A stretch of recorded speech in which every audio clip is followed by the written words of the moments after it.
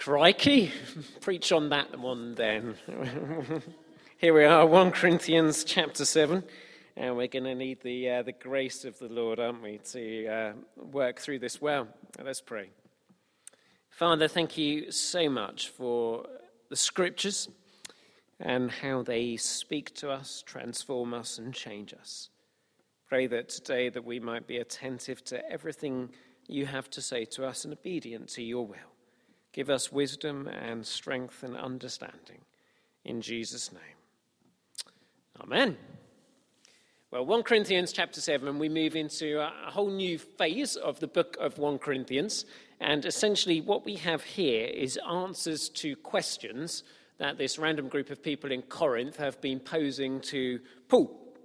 Now, we better recap a little bit to make sense of this. You remember that Corinth was the exciting cosmopolitan city not far away from ancient Athens. It was a place where things were happening. It was a place where you could go from east to west across the shipping lane, avoiding going all the way around the Greek archipelago, all the way around like that. Just go across just a few miles. If you parked in one port, carried your stuff to the other port, and went out there. So it attracted a lot of sailors.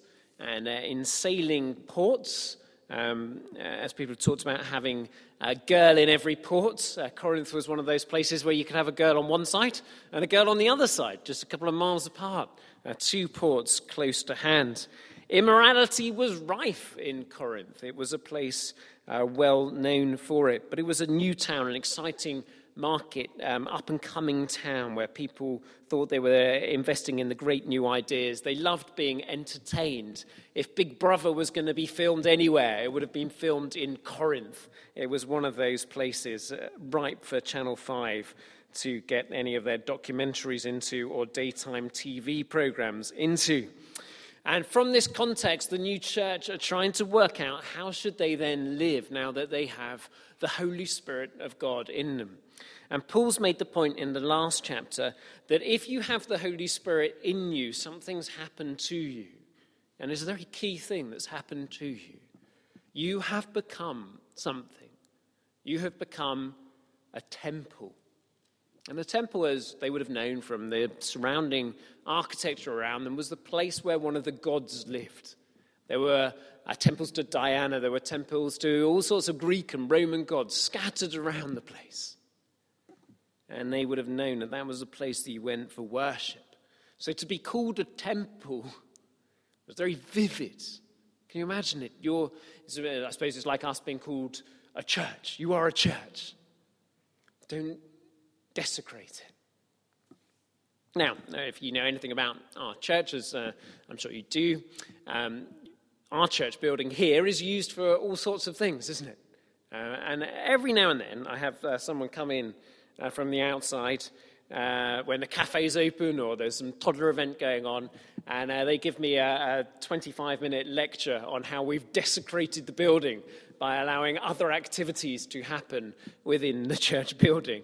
So when you're having your lunch, have a little gulp and think about whether you're desecrating the house of God. Now, of course, I resist their argument because what we're trying to do is create a home, which is what God loves to live in. He loves to live in our homes, the community that we make, and in our prayer. And we believe that what is sacred invades what is allegedly secular. That when we're eating our lunch together or sitting on the floor with young people who are trying to look after children, we are doing every bit as much a spiritual activity as when we sit now and pray, because God is in all of these things. But yet, nevertheless, there's a hint of something good in there, isn't there? There's a hint on something should be set apart for godly purposes. And what Paul is saying here is, folks, you are the something that must be set apart. In some ways, it doesn't matter what the building's set apart for, as long as the people inside it are set apart for godly things. So I've run churches in nightclubs in the past. And if people who are temples walk into the nightclub, the presence of God comes, doesn't it? 2 or 3 of you are gathered in my name. I am there with you. So our bodies are temples.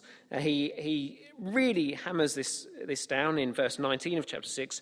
You are not your own. You have been brought at a price. Therefore, honor God with your body.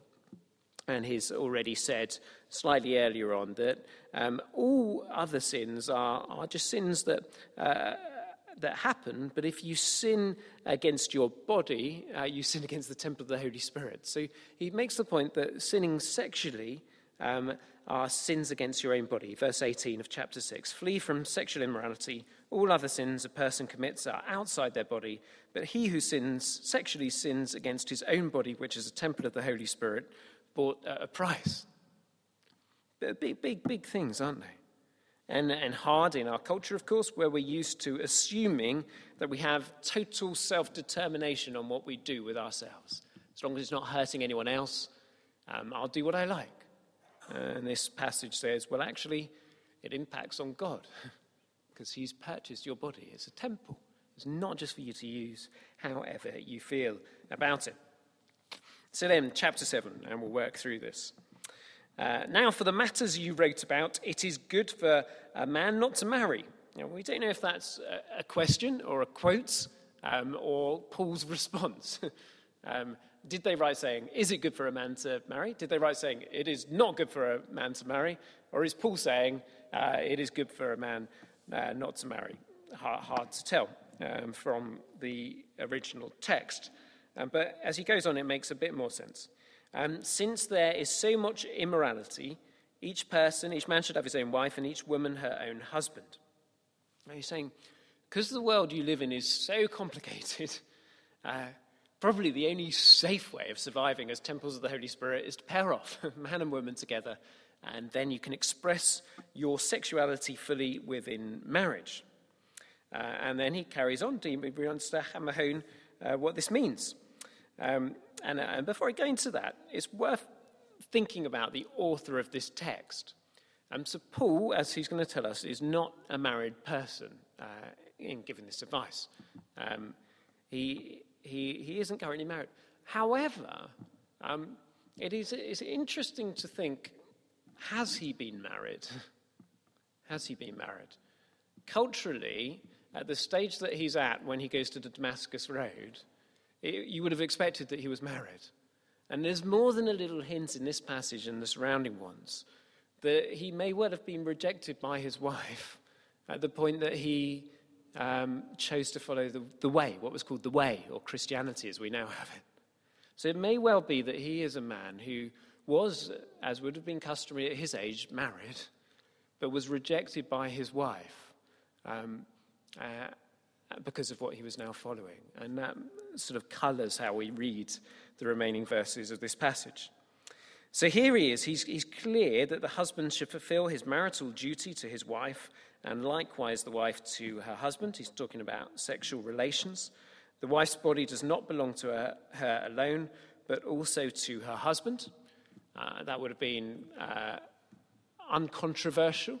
The next statement, far more controversial. Look at it.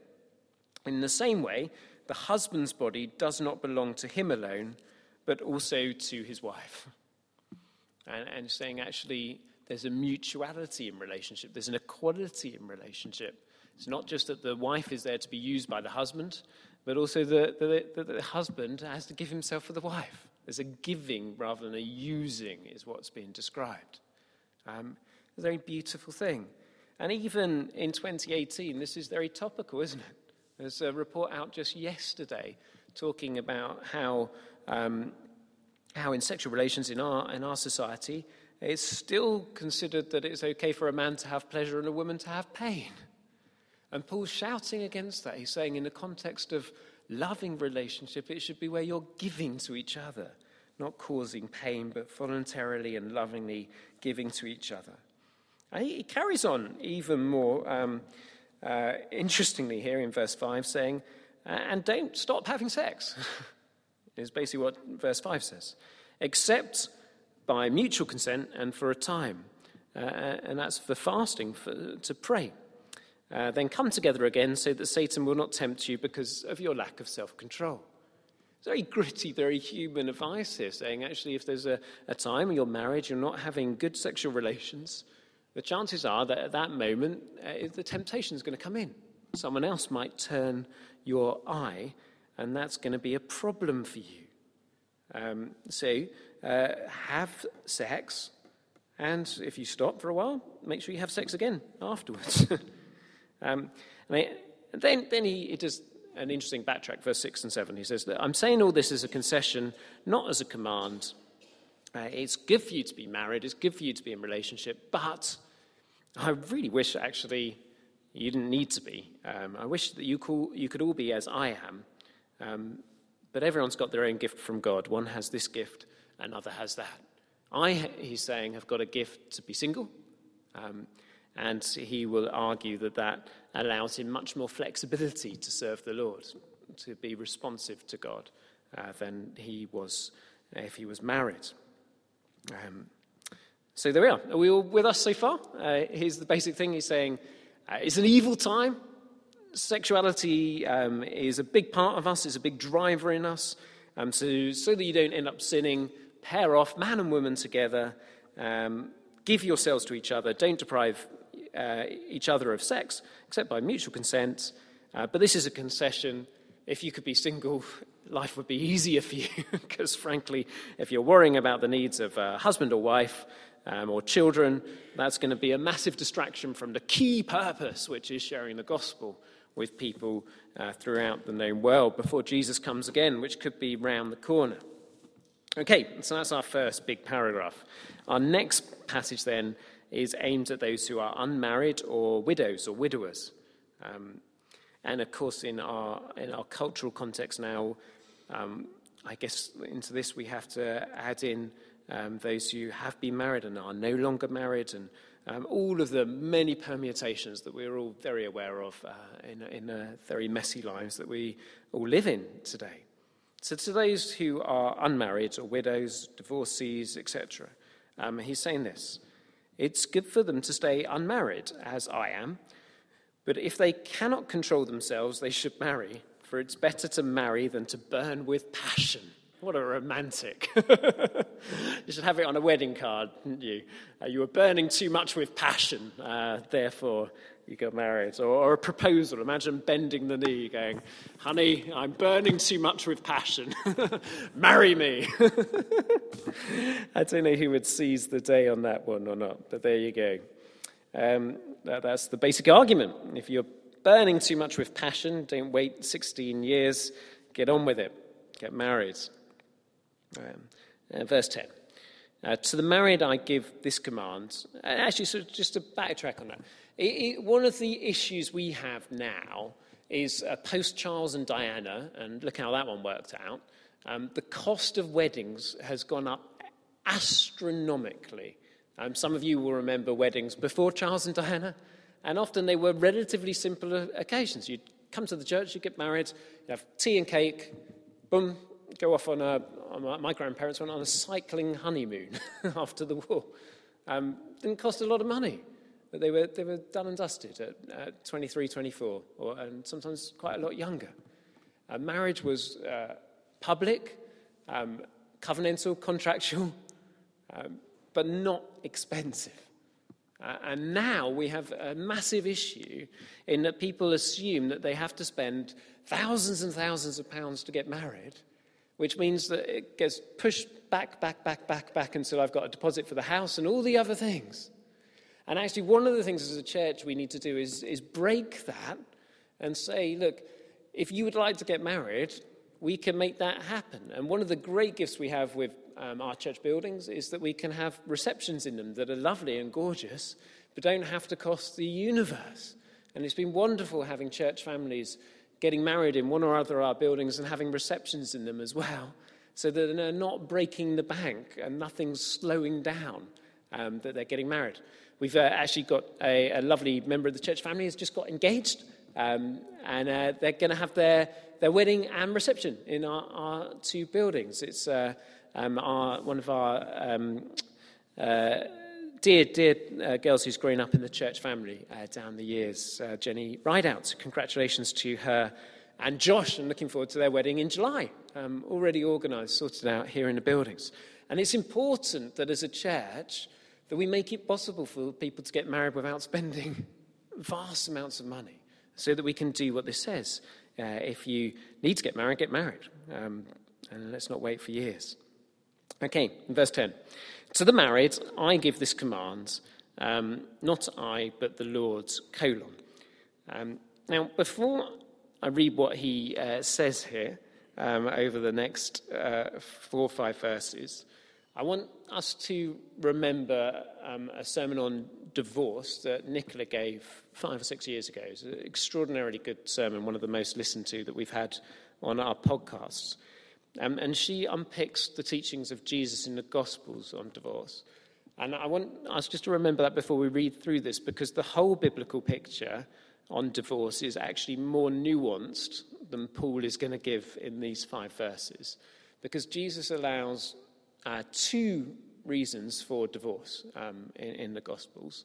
One is marital unfaithfulness, and the other is that sense of being locked into an abusive and hurting relationship. And you can go back to Nicola's teaching on that to look it out. But the full force of these verses shouldn't be reduced either, because it is so clear in here the sense that it is an utter tragedy when 2 people who have covenanted together till death us do part before death. It is sad. And sometimes it's feels inevitable, and sometimes it is inevitable. Sometimes it's necessary. I've only once in my pastoral ministry advised someone to get divorced, and that was for the protection of children who were in danger. So this is what he says. He says, a wife must not separate from her husband. If she does, she must remain unmarried or else be reconciled to her husband, and a husband must not divorce his wife. To the rest I say this, I, not the Lord, if any brother has a wife who's not a believer and is willing to live with her, he must not divorce her. And if a woman has a husband who's not a believer and he's willing to live with her, she must not divorce him. It's a strong teaching here. And this would have been the basic standard in the church at the time. It would have been a sense of actually, you hang in there, you work through things. You don't throw away easily what you've covenanted into and promised into. And why the strength of the teaching? You don't have to bring strong rules and boundaries if it's easy to keep to something, do you? If it's easy to remain walking hand in hand, then you don't need strong words saying walk hand in hand. But the pull apart through neglect or circumstances or other distractions or addictions can be very, very high. So here's the strong rule: don't divorce.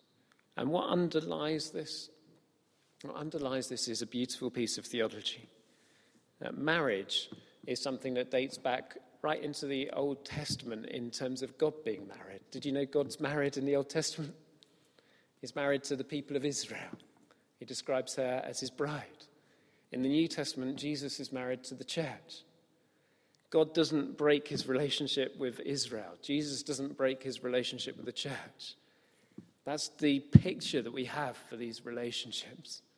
So neither should we break with the one that we have covenanted to love.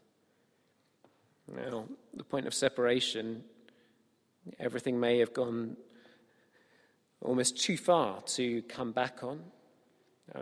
So that's why we have to remember that death comes by 1,000 cuts often. And to put the healing in, put the time in, put the repairing in when and where that's still possible. Now, the second part of what we just read, 12 and 13, deals with the fascinating issue, which may have been very personal to Paul, as I've said at the beginning of this talk, where someone has come to be a member of the Christian community and their spouse is not a member of the Christian community. And he acknowledges that following Jesus might pull apart this couple. And what does he say? Does he say, dumb down your Christian commitment to maintain the relationship? No. He says, your fundamental commitment to Jesus might cause difficulty in your marriage relationship. And what should you do then if you're the believer? Well, if you're the believer, do not break with your husband or wife. Don't say, oh, he's so unspiritual, he doesn't get me. Or she knows so little of Jesus. I'm going to go with that worship leader or preacher or whatever I've just seen at church. Stay with them. Commit to them. Why? Verse 14. The unbelieving husband has been sanctified through his wife, and the unbelieving wife has been sanctified through her believing husband. Otherwise, your children would be unclean, but as it is, they are holy. Fascinating. There are all sorts of things you could say about infant baptism and covenantal families coming out of that verse. There's clearly something that if you have a Christian parent, the assumption is that the family is somehow held holy in this verse. It doesn't exactly say how that works out. But it has this implication that an unbelieving spouse can be somehow sanctified by their wife or husband. An extraordinary claim, especially when we're so used to thinking of our individual response to God and have we personally responded in faith. He carries on a bit more on this in verse 16. How do you know, wife, whether you will save your husband, or how do you know, husband, whether you will save your wife? It's clearly not utterly automatic. It's not like a slot machine. I become a Christian, therefore my wife is automatically right with God. But there's something of a territory that if I'm living in my home with the kingdom of God in me, it's very likely to overspill to my spouse over time, and very likely that they will respond because they've seen it. Now, you'll remember the story of the mother who was praying for her child, and she was absolutely furious that he hadn't come to know the Lord Jesus. And she'd given him tracts, and she'd sent him on Christian conferences, and she'd left him Christian music playing on the radio downstairs whenever he came downstairs. And she kneels on the ground and says, Lord, please will you remove whatever the obstacle to my son's conversion is? And poof, she disappears in a cloud of smoke. Now, I'm sure there's many a spouse who's made the same mistake with their unbelieving husband or wife. But yet, he says in verse 15, if the unbeliever leaves, then they can do so. A believing man or woman is not bound in such circumstances. God has called you to live in peace. Yet, there's a good chance that what's at work in you is going to spill over to them. So hang in there. You're not perfect because of any right of your own. It's God who changes you and sanctifies you. So hang in there. Wow. In next week's instalment, so you know you want to come back next Friday, we will be looking at the extraordinary issues about the places God has put us in the past, and then we'll be looking at virgins and whether or not they should get married, and picking up the wonderful thing about how an unmarried person is concerned about the Lord affairs, how they can please the Lord, but a married person is concerned about the affairs, not meaning literal marital affairs, but the proceeds and goings on of their spouse and so forth. So some great teaching from the rest of 1 Corinthians 7 to pick up on. But for now, this basic household rules on marriage and divorce, and probably underlying it all, there is this confidence, a confidence that actually if you follow God, he's going to change people around you. He's going to impact people around you. And also a confidence that it's worth giving him the fullness of who you are. And actually, in him is enough. In him is enough. And the best thing for all of us is to find a peace with him, our glorious and wonderful God. Maybe I could finish with one amusing anecdote that I heard from a retired clergy person recently. He was a bachelor at the time, and there was a preacher, and he was praying about whether he should get married or not. And he said that in the scripture it says that God can supply all my needs. And I need to know if you can provide for me in a way a wife could. And he was describing to me, in front of his now wife actually, An extraordinary experience of God he had, where he felt God physically just overwhelm him in the most wonderful ways. And he said that in that moment, God proved to him that he could be everything he needed in every aspect of his being. And from that, actually, he ended up getting married a year or so later, but from a place not of deficit, feeling I haven't got what I need, but of sufficiency, knowing in God I've already got what I need. And this is a wonderful way of working this out, even beyond that. Friends, God is sufficient. He is able to supply all of our needs in Christ Jesus. And he is good, and his ways are there for our benefit and not for our harm. So I commend to you again the scriptures in St. Paul's letter to the Corinthians, that we might order our lives in the way that is laid out for us there. May God bless his word to us today. Amen.